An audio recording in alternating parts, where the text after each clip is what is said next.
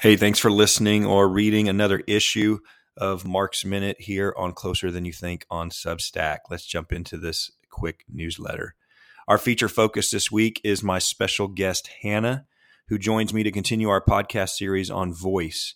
How are young adults finding their voice? How has the school system and church affected that journey? And does God have a voice? We get another perspective on these questions in this episode, so definitely check that out, my interview with Hannah. On to our Keep It Simple strategy. If you're meeting with friends in small groups or just working on your own faith journey, then check out this week's simple and reproducible practice tip that you can try anytime. Remember, you can always find many more free materials at Grace in Motion. That's GIMsimple.net. Today's strategy is breath prayer. It is very simple and based on the realization that our faith is an embodied faith. In other words, Christianity, correctly understood, is a physical spirituality in that our mind and body are fully integrated. All of who we are can respond to all of who God is, so we can benefit from finding ways to engage God's Spirit through our physical senses, as well as our thoughts, feelings, and spiritual awareness. At the most basic level, we are simply going to breathe in and out slowly with a focus on our breathing. Note how you can control it and use your breath to take advantage to slow your heart rate and ease your anxiety. You can thank God for the breath, the life that He has given you. Also, you can visualize something going out from you with each exhale, such as fear, bitterness, or jealousy, and the fruit of God's Spirit coming into you with each inhale, such as love, joy, peace, patience, or kindness. You can also provide even more structure with a routine known as box breathing. So picture a box or a square in which you mentally trace the outline for 4 seconds on each side. So you will breathe in for 4 seconds across the top of the box, hold your breath in for 4 seconds down the right side of the box, breathe out for 4 seconds across the bottom of the square, and hold again for 4 seconds while visually tracking up the left side of the box to the end.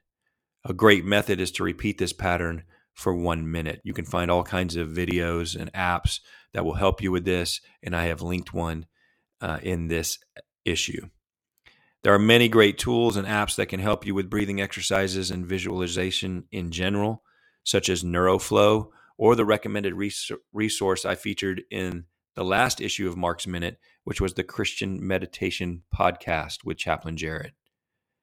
Breath prayers can be done anytime, anywhere, with no planning or preparation. It really is one of the simplest things you can do. So that's our simple strategy for this issue. Now we're moving on to the recommended resource. The Rule of Life podcast from Practicing the Way is a free, powerful series of themed discussions hosted by John Mark Comer. Each episode is done in a way to offer both information, you will learn a lot, I promise, and transformation.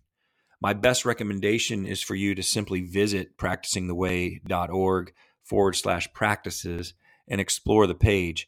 Personally, I have just listened to the podcast series as episodes have been released on various topics, including worship, Sabbath, which I wrote about in my Substack article entitled Rest for the Weary, and fasting, which I wrote about in my Substack article entitled, believe it or not, Fasting.